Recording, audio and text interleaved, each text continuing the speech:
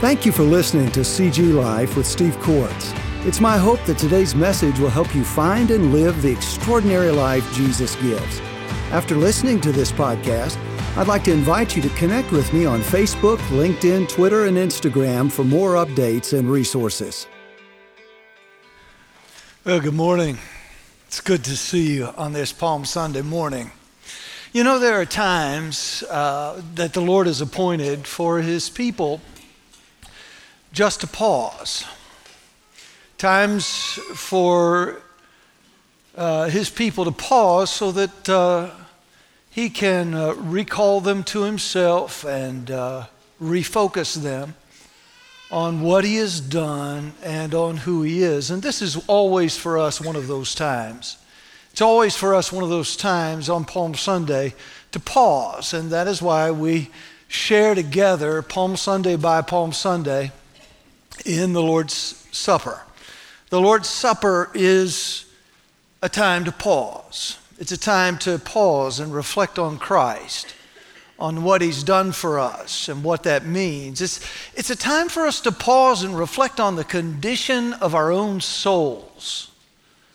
It's a time for us to pause and confess our sins, a time for us to pause and receive from Him fresh grace, fresh forgiveness, fresh hope, fresh rest in Him.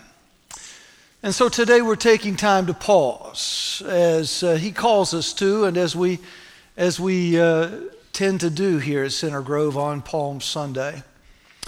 And you know, it strikes me that one of the realities of our present lives is that we need the opportunity to pause now more than perhaps many of us ever have before. We live in a time of great confusion. Nothing seems to be as it was. Much has happened in the last 36 months, and everywhere we look, there is massive change and massive uncertainty. And in times like this, the need for more deliberate personal pauses in the frenetic flow of life around us is even greater.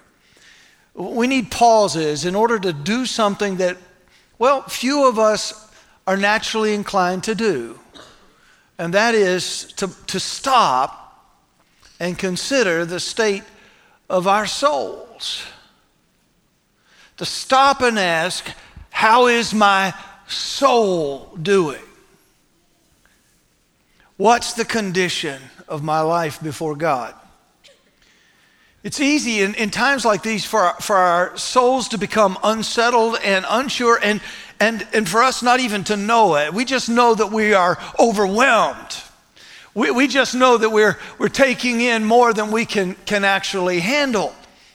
We're overwhelmed by a flood of challenges emotionally and physically and spiritually. And even for believers, there are constant opportunities for fear and anxiety and anger and despair and depression. And so today, I want us to pause in the supper. But I want us to pause before we pause in the supper by taking some time in the Word of God to hear from the Lord of the Supper, to hear from Him how it is we should be living, we can be living in an age that is so overwhelming. So I want to invite you to do this. Join me in one of the shortest psalms in all the Scripture, Psalm 131. Psalm 131. We want to see how the Lord calls us to live when we live in an age of overwhelm. Psalm 131. O Lord, the psalmist says, my heart is not lifted up. My eyes are not raised too high. I don't occupy myself with things too great and too marvelous for me. But instead, I have calmed and quieted my soul. Like a weaned child with its mother, Like a weaned child is my soul within me. O Israel, Israel, hope in the Lord from this time forth and forevermore. That's it. 3 verses. Now, I want to say to you this morning that what you have before you in this psalm is one of the most comforting psalms in all of the Psalter, which is the word for all the psalms taken together, Psalter. But it is one of the most comforting psalms in all of the Psalter. I like the summary of it that the Old Testament, the great Old Testament scholar, John Goldingay gave it. In his massive commentary, he says that the summary or the theme of this little psalm is this: how I gave up trying to fix things and why you should too. How I gave up trying to fix things and why you should too. I like that. Now, it helps to understand that this psalm is found in a larger section of psalms that serve as good medicine for the soul, especially for the soul that is overloaded and overcome by life. They're called, all of these psalms together are called Psalms of Ascent, meaning that they are journey psalms meant to be sung as worshipers made their way up to the temple at festival times. They are psalms, in other words, for people who, regardless of where they are or how they're doing, know where they're going, but just haven't gotten there yet. They know there are people who are on their way up. They know that they are a people on their way to Him who is their home. And it's noteworthy that this group of psalms, from Psalm 120 to Psalm 134, this group of psalms falls into 5 groups. The first 4 groups, each covers a different condition that all human beings find overwhelming. From Psalm 120 to 122, we find the Psalms describing a life overwhelmed by trouble or danger. In 123 to 125, we find a life described as overwhelmed by the loss of resources needed for life. Can anyone say inflation? Can anyone say, I looked at the pump the other day and said, wait a minute, I wasn't here to make a car payment, I was here to buy a tank of gas. Can anybody say that? It's not good when you have to look at the pump 3 times. It's just not good. In Psalms 126 to 128, we find a life described that is overwhelmed by failure in work and relationships. And in 129 to 131, where we are today, we find a life described as overwhelmed by sin and its consequences. And this group of Psalms from 132 to 134 concludes by describing life and what it's like when the overwhelming has been overwhelmed by God and God's people find their way home. And that means that Psalm 133 for us is a pivotal psalm. It's an important psalm, short as it is, because it's right there on the cusp between all of these descriptions of failure and loss and disappointment and tragedy and all those things that can overwhelm us. It's right in that pivot point between those sections and the final section where God's people make it home, and all that overwhelms them is overwhelmed.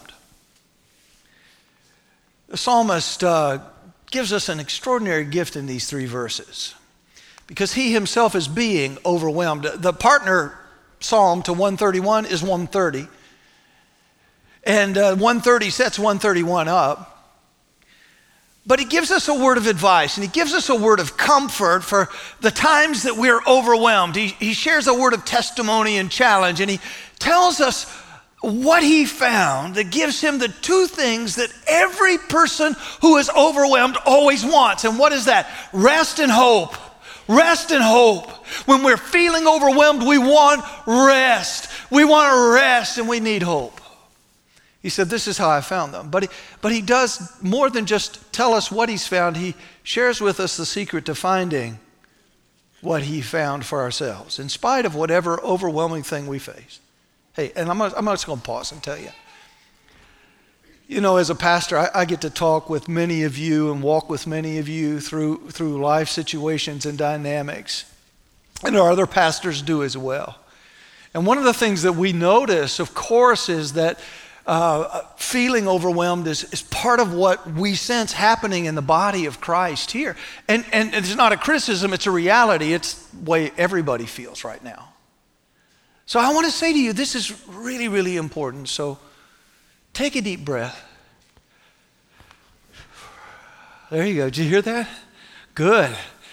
And let's see what the Lord has to say to us. Now, in Psalms 130 to 131, the psalmist shows us how when he was overwhelmed, he sought God's help, and then he had to wait. No, that's not the news that we want to hear, is it? I was overwhelmed, I sought the Lord's help, and I had to wait. But that's what he says. Look at Psalm 130, verses 5 and 6. He says, he confesses, I wait for the Lord, my soul waits, and in his word I hope. My soul waits for the Lord more than watchmen for the morning, more than watchmen for the morning. He says it twice. He says, I'm overwhelmed, and I cry out to the Lord, and I'm waiting. But in Psalm 131, he shows us not only what this waiting on the Lord looks like, what this waiting while overwhelmed looks like, but he actually shows us why it's a good thing to have to wait when you're overwhelmed. He shows us why it's the best thing any overloaded, overrun, and overwhelmed believer can do. It's the best thing you can wait. He said, no. You don't understand. I don't want to wait. I want some relief. No. You want to wait. He said, no, I don't want to wait. I know, but let's hear what the scripture says and see what you decide afterward, all right? I want you to see with me, the psalmist reveals to us three things. He shows us what he unlearned when he was overwhelmed. He shows us what he learned when he was overwhelmed. And then he shows us what he found as a result of what he learned. He shows us what he unlearned. He shows us what he learned. And he shows us the result of what he learned. Let's take a look at each of those. See with me what he unlearned first when he was overwhelmed. We find it all in verse 1. He says, O Lord, my heart is not lifted up. My eyes are not raised too high, and I do not occupy myself with things too great or too marvelous for me. Now, what you may not know or may not see immediately is that in the ancient language, this picture is pretty fascinating. In the ancient language, he is actually describing some conditions that were true of him at one point in the past that are no longer true of him now. And so what we have in verse 1 is almost a word of thanksgiving. He says, oh Lord, you know, this was me, this is not me. This was me, this is not me. 3 times, this was me, this is not me. And you know, and I'm so thankful for what I have unlearned during my time of being overwhelmed. There are 3 stances, if you will, 3 approaches to life that the psalmist used to use and used to take when he was faced with hardships. Stances that he used to take, in fact, stances all human beings tend to take naturally when they're faced with something that seems to want to overwhelm them. What did he unlearn? He unlearned 3 things. That living should be done with a heart lifted up. He unlearned the lesson that living should be done with eyes raised high. And he unlearned the idea that living should be done with self occupied with doing great and marvelous things. Let me unpack those for you. What did he unlearn while he was being overwhelmed? First, the first lesson he unlearned is the importance of living with a heart lifted up. Our world tells us if you're going to make it, you got to live with a heart lifted up. Now, this approach teaches us to say, I believe in me. I believe in me. Now, a heart lifted up is actually a mind that thinks highly of itself. It's another way of describing pride. It is a heart lifted up that puts itself in the place of God or sees itself like God in a way, in importance. It's almost like I'm a little God, God's a big God, but I'm a little God, and so I believe in me. Wise people, of course, flee seeing themselves as that impressive or that all-important because they know in the end that kind of perspective has a very, very destructive ending. Seeing yourself as somehow like God, and there's not a person in this room who's going to say, I'm God. I know that, but we can tend to see ourselves as so important that we're almost equal with God.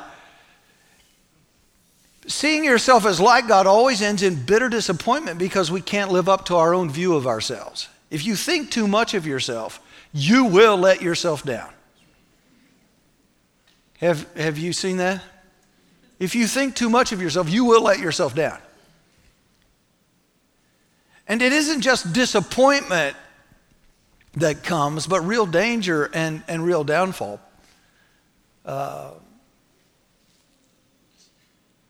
Haughtiness comes before destruction, pride before a fall. So you can have a high opinion of yourself, and it may even be justified, but the problem is what it leads to. Trouble every time. He said, I've unlearned that. I've unlearned that. I can't believe in me because there's not a lot for me to believe in. Second lesson he unlearned is living with high eyes is the secret to overcoming when you're overwhelmed. This is the approach in life that teaches us to say, I matter and I matter most. Eyes raised too high are the eyes of the heart, aiming high for things for self while looking down on others. It's another way of describing vain ambition, the desire to elevate self and put one's own interests before others. In the Proverbs, these eyes are called high eyes. High eyes. And it's the first thing that the Lord says he hates and opposes in people when he finds it in them. So whereas a heart that is lifted up actually is lifted up against God by seeking to take or share his place, eyes that are raised too high are raised against other people. They look down on other people and look for advantages against other people. And so the lifted heart says, I'm like God. The high eyes say, I'm better than you and I deserve the best. The first is pride. The second is ambition. And it leads, this combination leads to a life that treats the self as the only one who counts and causes us, watch this, when overwhelming things come, causes us to grab for control and to grab for protection when the overwhelming comes because we've got to protect this God that we are and this all-important person that we are. A final lesson the psalmist unlearned is a self-occupation with doing great and marvelous things. This life approach teaches us to say, I can do anything I choose to do, overcome anything that tries to overcome me. I can do anything I choose to do. And we say this to our kids, and it's such a falsehood. You can be anything you want to be. They can't. I can do anything I choose to do. I can overcome anything that tries to overcome me. The psalmist describes this way of living as, do you see it, a self that is occupied with too much. A life occupied or driven or focused on things too great or too marvelous for it. These great and marvelous things are more often than not in the Bible, those things that only God as God can do. So the picture here is of a life that is being lived as if all that is overwhelming us can be overwhelmed by us. When we were walking through COVID, what did we keep hearing publicly? We're going to beat this, we're going to beat this, we're going to beat this, we're going to beat this, we can do this, we can do this, we can do this, we can do this, we can do this, we can do this, we can do this.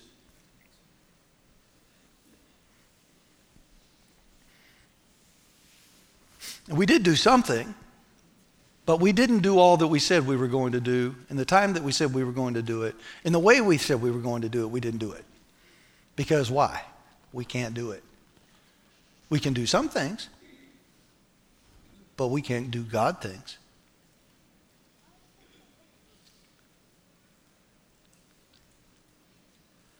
So this is a picture of life that's lived as if all that is overwhelming us can be overwhelmed by us. It says, I can and I should do great things. I have all I need to fix whatever is threatening to fix me.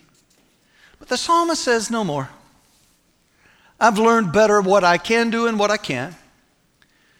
He says, I've learned there are many times I can't fix my world.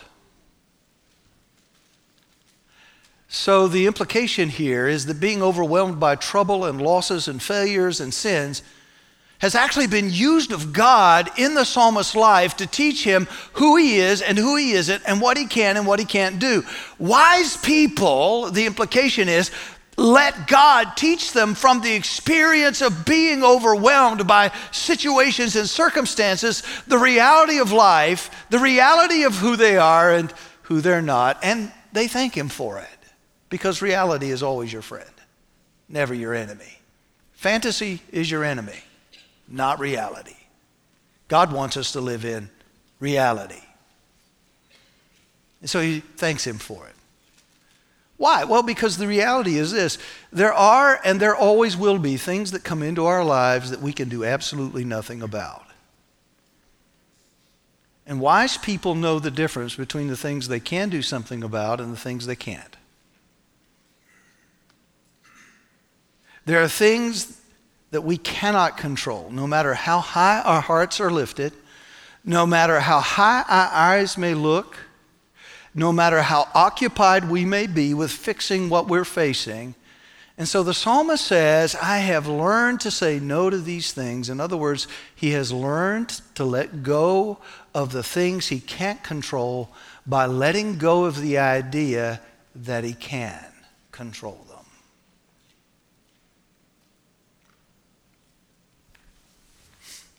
Then he moves on. And he goes on to show us what he learned when he was overwhelmed. Look at verse 2. But he says, but I've calmed and quieted my soul like a weaned child with its mother. Like a weaned child is my soul within me.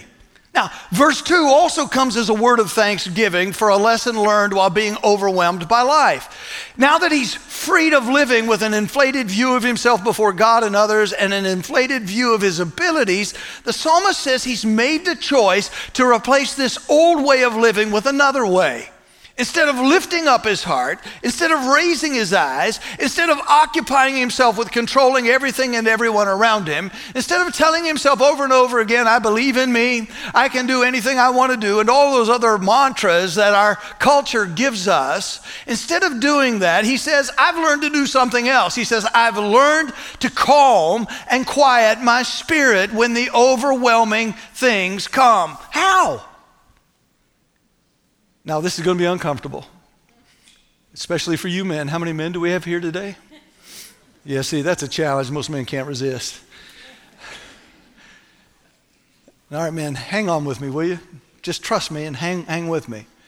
How does he calm and quiet his soul? By seeing himself, he says, like a child and turning toward the Lord like a child turns to a mother. He says in a simile, I have made my soul like a weaned child with his mother. Now, I'll grant you this sounds a bit odd. It's not super attractive to men, but it is powerful when you understand it. The mother-child relationship is, of course, a very close one physically. And when that relationship is healthy, it continues to be close after birth so that the child comes to know its mother as a person and as a place of security and provision and therefore rest. Even after the child is weaned, rest, provision, security. That's the way the child sees the mother. No doubt the psalmist remembers his own childhood, or he's watched what goes on between a mother and a young child who, though weaned from the mother, knows from the past she is a sure place. When you're in trouble, go to mama. All the mothers are saying that's right. The open sign is on the front door. You come home. Yeah. This is the stance the psalmist has learned to take in all of life's challenges. Watch this. He releases whatever he can't control. He runs to the one who can control it, and he rests there like a toddler with his mother. And this, my friends, is what waiting for God in the overwhelming storms of life actually looks like. Sitting in the Father's lap and resting, not because the overwhelming thing is gone, but because the Father is present and He's close in it. He's able to keep you in spite of it, able to resolve it when He knows it is best. He runs, He releases, He runs, He rests. He releases what He cannot control. He runs to the one who can control it, and He rests there. Notice finally what he found as a result of what he learned while he was overwhelmed. Verse 3, he says, O Israel, hope in the Lord from this time forth and forevermore. Now, what I haven't told you about this psalm, you might have already seen just under the marker, Psalm 131, a psalm of ascents by who? David. Now, this is fascinating. This is really fascinating. This psalm was written by Israel's greatest king. This psalm was written by one of the most gifted, capable men who has ever lived. Brilliant strategist, a writer of poems and music, and a great warrior. He was the man every woman wants to love and know, and the man that every man wants to be. That was David. He was a man who had known great success as a king. Of all people, if anybody had an opportunity to live with a lifted heart, with high eyes, with a life occupied with doing great and marvelous things, it was David. And so it makes this all the more astounding that in verses 1 and 2, this David confesses something we don't ever expect to hear from powerful people. And his plea in verse 3 to his own nation of people who don't have his abilities and gifting and don't have his power makes his plea all the more weighty. The great David says, listen, I have a word for you. When life overruns you, when life overloads you, when life overwhelms you, don't put your hope in yourself. And whatever you do, don't put your hope in me. I may be your king, but I'm not the king you're looking for. I may be your king. I may be a king. I may be a powerful king, but I am not the king you're looking for, because here's the reality. I can be overwhelmed too. Everybody right now is looking for a king, whether they know it or not. Everybody's looking for a king. I need a king to solve our climate crisis. I need a king to solve inflation. I need a king to solve Putin and the Russian-Ukrainian conflict. I need a king to deal with COVID once and for all. I need a king to settle the global order. I need a king to make things right. I need a king to give me peace. I need a king to give me rest. Everybody is looking for a king. Everybody's looking for a king. And here is the king of Israel saying, yes, I'm your king, but I'm not the king you're looking for, because I can be overwhelmed just like you. So listen, when life overruns you, overloads you, and overwhelms you, don't put your hope in yourself, and don't put your hope in me. No, put your hope in the Lord and leave it there. That's what now and forever means. Leave it there. Put your hope in the Lord and leave it there. Drop it off, leave it there. He says, oh, Israel, do what I do. Learn what I've learned. Release what you can't control. Run to him who can control it and rest there. It's finding your rest in him that brings lasting hope in the face of anything you're facing. So what does this mean for you and me? Well, it basically means this. When you're overwhelmed with trouble, loss, failure, and sin. And you can't fix your world. Find the one who can and stay there till he does. When you can't fix your world, find the one who can and stay there close until he does. Wait. It's in the waiting that you'll find rest. It's in the waiting you'll find hope. This is curious to me, but this is the one choice you and I can make every time we find ourselves when we're overwhelmed. This is the one choice we can make. Because the one person I can control is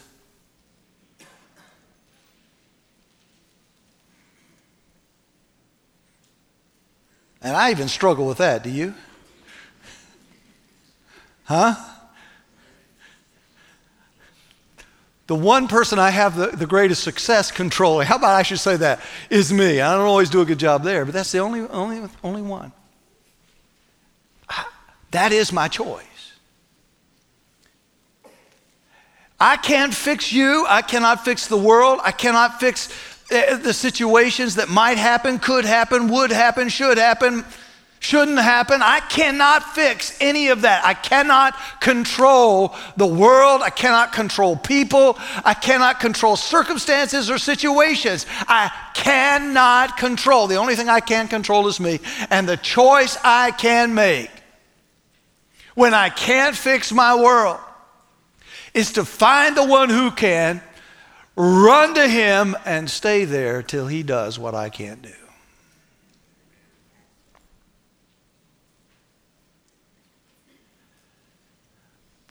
I can put myself squarely in the proven care, in the lap, if you will, of a proven father and leave myself there.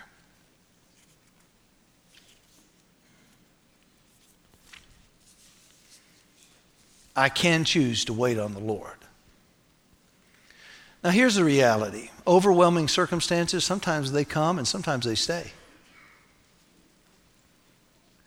And when they do, we're always tempted to try to fix it ourselves. To lift our hearts to places they shouldn't be, to raise our eyes to things they shouldn't see, to drive ourselves to attempt things we can't do in search of relief. But the great opportunity of God's people when they are overwhelmed is precisely this: to choose waiting and resting over acting. It is the first and best choice for us when overwhelmed by life and change and challenge. Release what's causing the overwhelm, run to him, and rest there. When you are overwhelmed with trouble, loss, failure, sin, and find you can't fix your world, pause. Pause. Pause. Pause. Go back to the one who can and stay there close till he does what only he can do. So what in the world does this have to do with the Lord's Supper? Everything. Absolutely everything. Why?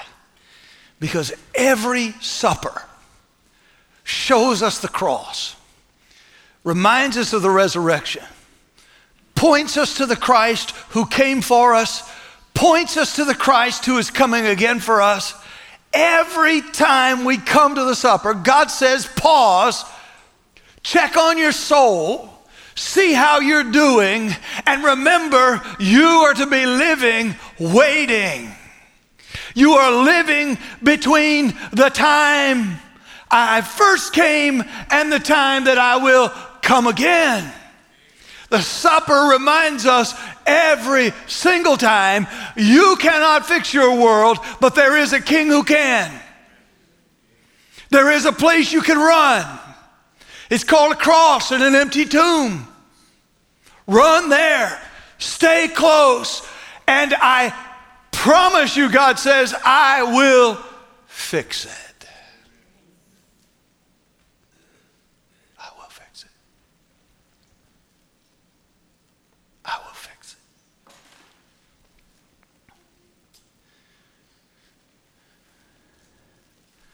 You can live waiting on Him with hope. You can live in every circumstance of your life releasing what you can't control. You can run to Him who has all control, the one who has defeated sin and death. You can rest close to Him knowing that one day He's going to come. He's going to fix you. He's going to fix me. And He's going to fix all that's been overwhelming us. So when you are overwhelmed, loved ones, hear me. When you are overwhelmed and you can't take another news report,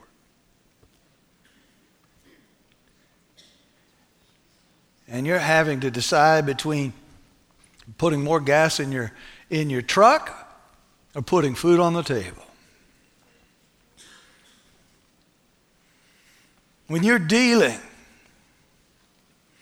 with relational issues you can't overcome and your heart is breaking. When your successes have turned to failures. When your sin has overwhelmed you and the guilt will not let you go. When you find you cannot fix your world, pause. Pause. Find the one who can. Stay close there till He does what you cannot do. Crawl on up into His lap.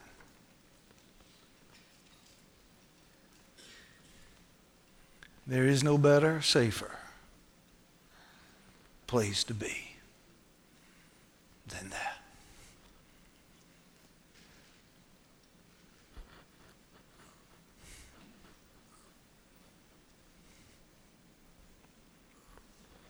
So, the reality is Psalm 131 is a perfect passage for the Lord's Supper. For it points us to the King we need, the King we have, the King who is coming, the King who gives rest, and the King who is our hope. To all God's people said, thanks for joining me today. If you enjoy these podcasts, take a moment to rate and review CG Life with Steve Courts. My prayer is that God will continue to inspire and challenge you in Christ as week by week we apply the gospel faith to real life.